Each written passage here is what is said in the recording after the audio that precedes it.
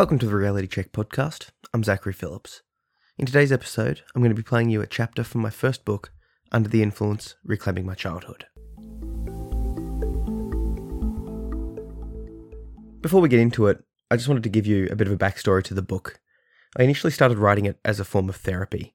My whole life I've had issues with anxiety and depression, and at my worst, I've been suicidal and committed self-harm.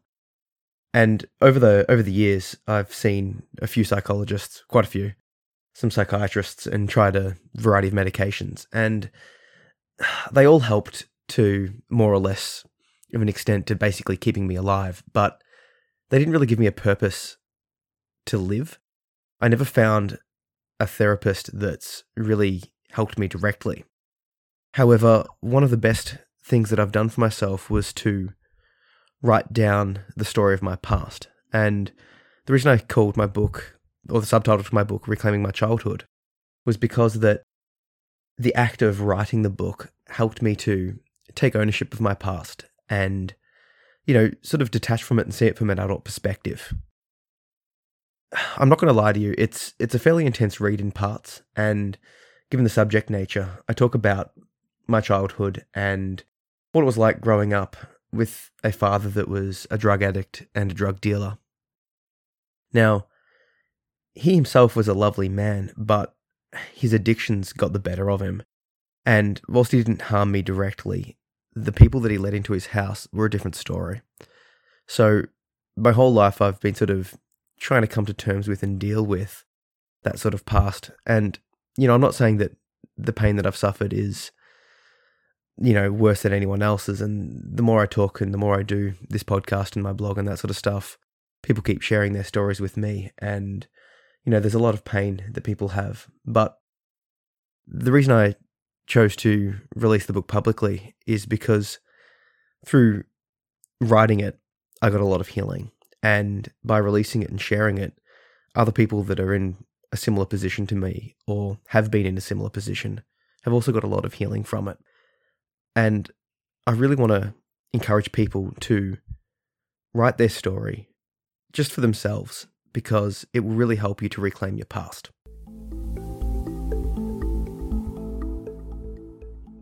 Who Let the Bum In? By the end of year 7, I was starting to realise just how different my father was from those of my friends. He rarely worked in a conventional setting, and I had never known him to have a full-time job. Thinking back, I'm not sure if he ever held down full-time employment in his life. I only remember him working here and there, helping his friends with basic labouring or graphic design work. That, and the drug dealing. The lack of a role model, demonstrating the dedication needed for full-time employment, has left me struggling with employment issues of my own. I know it's illogical, but I can't help almost envy what he had. The freedom of his lifestyle. Yes, he was very poor, but despite only having possessions of modest value, he had one thing that most people seemingly did not have. Time. Time to spend on projects, artwork, and gardening. Time for personal development, for friends and family. Time for anything other than the monotony of the daily grind. Maybe that's just a rose-tinted version of the truth. I've come to realise that if you give an addict too much free time, they get bored. He had to fill it somehow, and more often than not, it was spent getting high. Addiction and boredom typically lead to more usage, especially if the person is using the drug to escape. My dad was no different. So whilst he did have a lot of spare time on his hands, it was not used in the most beneficial way. He lived a wasted life. Regardless, it's still tough for me to find the motivation to work when I never saw an example growing up. Besides, who am I to judge? I've learnt that when I'm bored and have a plethora of free time, I seemingly drift towards my dad's example. Substances can temporarily stop the painful thoughts creeping in and taking hold. Inebriation has been the difference between life and death for me at some points. Reflecting upon this, I can't help but wonder at the kind of personal hell that Dad was going through. What demons from his past was he trying to desperately escape? I wish I had asked. I wish I was mature enough to see then what I see now. Maybe talking with me would have helped him. Maybe it would have provided me with a deeper understanding. Who knows? When most parents worked, mine didn't. Dad supported himself with a disability pension, drug dealing, and charity from our extended family. I remember with clarity how at every Christmas and Easter gathering with my family, my father would always get a hamper as a gift. Do you know those hampers that people fill with donations for the poor and homeless? Like that. Random groceries that people take for granted were gifted as luxuries. Dehydrated coffee, canned meat with vegetables, and if we were lucky, chocolate biscuits. Yum. Whilst the rest of the family were receiving personalised gifts that showed love, thoughtfulness, and understanding, Dad was given charity. His face would drop every time it was given. He knew he was a failure, and his family was rubbing it in. Despite the fact that he actually needed the goods, it was still deeply upsetting to him. We were so poor that sometimes he went hungry just to feed us. Other times, I also skipped meals to be able to provide some food for my younger brother. I never told anybody about that. I was too ashamed. I remember being legitimately surprised when I went to a friend's house for a sleepover. His dad fed us 3 square meals with soft drinks and treats in between, and took us for a movie and even gave us some money for an arcade. Over dinner, I distinctly remember having the thought, aren't all single fathers poor like my dad? I couldn't fathom why they were different. I had assumed that all single dads were like mine, a touch odd, with some special habits. We would survive off the charity of friends and family. Grandma would almost always drop off food for Dad each week. Other members of the family would regularly give him the cash he needed to be able to feed us. Thank God they were still there to provide some help. Often we only ate because of them. Still, accepting their offerings felt like a kind of a double-edged sword. It was not the gift of charity that was most upsetting to me. It was the way it was given. I can't read minds, but the looks on the faces of the family told a demoralizing and depressing story. What a waste of space. How pathetic. What's wrong with him? Can't even feed himself, let alone his kids. Although they would never say such things directly, it was heavily implied. That cut me deeply. I loved him, and it hurt. But I could see both sides. He really was a failure. They provided the material support, but never emotional. They would give him stuff to survive, but no reason to do so. Families should be about more. I felt utterly powerless to help him, but also amazingly angry at the whole situation. Why was it like this? Why did I, because of association with my father, feel like a black sheep of the family? Felt ostracized from them, judged and looked down upon. I'm still not sure at what I'm angrier at. My family for not understanding, or my dad for being different. Maybe I'm just angry. I truly realised just how different my dad was at the end of Year 7. By this stage in my life, I had started to develop friendships and establish myself in a social group. I faced minor bullying issues, but nothing too major. However, I had seen how one event, one embarrassing moment, could lead to the expulsion of an individual from a peer group, leading to a random person becoming that guy that everyone picked on. I still had affection for Dad, so when it was time for the school award ceremony, I asked if he could come. I expected him to say yes, but to not turn up, as was the pattern until that point. I was used to being let down on that front, and yet I still perpetually tried to show him I was good at things. I wanted him to be proud of me, to tell me that I'd done well at something, and that he was happy for me. So when I was up on stage and saw him entering, my heart skipped a beat. For a brief instant, I was happy. He did care. That was until a close friend of mine spoke. Who let the bum in? Upon hearing the comment, I looked around in search for the bum. Why would a bum come to a school ceremony just to watch the awards? Then I realised who he was talking about. In that moment, I saw Dad for what he really was. For years, that moment has stood out in my psyche as one of the most vivid and poignant instances of my childhood. It was by no means the most traumatic thing I've gone through, but it was significant. It was the moment that I decided to completely cut him out of my life. Previously, he'd just been my dad. I recognised that he had his issues and dramas, but I was naive and forgiving.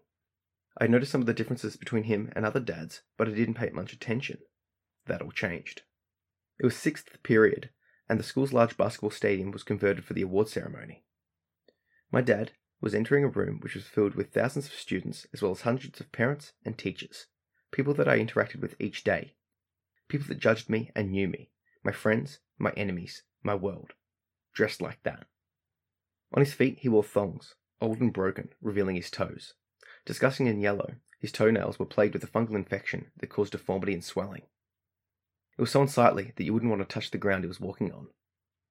He was wearing his usual track pants, so old that any branding had long since faded away. They were coloured a light blue, but were interposed with a random assortment of coloured stains and moth holes. He wore them low, barely held up by the thread around his fading waistline. His shirt was an old red farmer's flannel top, at least 2 sizes too small for him.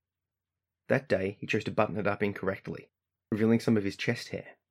To keep himself warm, he wore a small black beanie on his head which framed his unkempt facial hair.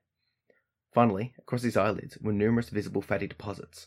These looked like unpopped pimples, with the smallest being the size of a 5-cent coin. That was my dad. He dressed this way all the time, Yet only now was I finally awake to the truth of what he looked like. He really was a bum. I didn't respond with anything other than a laugh when my friends continued to bag him out. As he walked into the room past the teachers, parents, and other students, a strange thing started to happen. Even before they saw him, they were all starting to recoil away from him. The teachers were whispering to themselves about something that clearly had to do with Dad. The students' reactions told the full story. You know how over the top kids can be when somebody farts in class? Gasping for breath, pinching their noses, and pretending to suffocate? That's what they were doing. All of them. As Dad walked past, he left a wave of students struggling to breathe. It would have been hilarious had it been anyone else. I never got close enough to Dad to smell him that day, but I've no doubt that this time they were not overreacting. He was lucky to shower or change his clothes once every couple of weeks. Subsequently, he always had a distinct odour, akin to body odour mixed with mould and marijuana. Fortunately, my friends didn't know who he was. They hadn't realised that he was related to me or that he was my guest here. Thank God nobody had met him, and that I had the sense to never invite people over to our house. I positioned myself in a way that ensured I was hidden behind a wall of my classmates. The last thing I wanted was to blow my cover with him waving to me or calling out. When it was my turn to receive an award, I quickly walked out on stage and, refusing to look at the audience, hastily shook the principal's hand. Then I quickly retreated to my seat in the front row, nervously waiting till the end of the long presentation session for the rest of the school group to receive their awards. When it came time to leave, I made sure that I was surrounded by friends. I hoped that I could get out without Dad noticing me and attempting to speak. I'd gone from desiring his praise to being utterly dismayed at his existence in one afternoon. To my horror, as we were leaving the stadium, Dad started walking over to my group. I don't know if he saw me, or if he had given up and was also leaving. I refused to look over, and walked right past him. I didn't say hi, or acknowledge him in any way. I left without saying a word. From that day on, I chose to severely limit my contact with him. I would stop seeing him unless necessary, and I would never invite him to anything public. But more importantly, or detrimentally, I decided to block him out emotionally. I made a concerted effort, a pact with myself, to no longer feel anything for him. Not anger, sadness, joy, or love. Nothing. My primary coping mechanism, dissociation, came out in full force. I made the choice to make him cease to exist. I still regularly saw him and spoke to him, but from that moment on, and for years after, he was nothing to me. Or so I thought. Thinking back, I can't help but feel saddened by it all. I'm writing this with tears streaming down my face. I'm sickened by my reaction to the situation.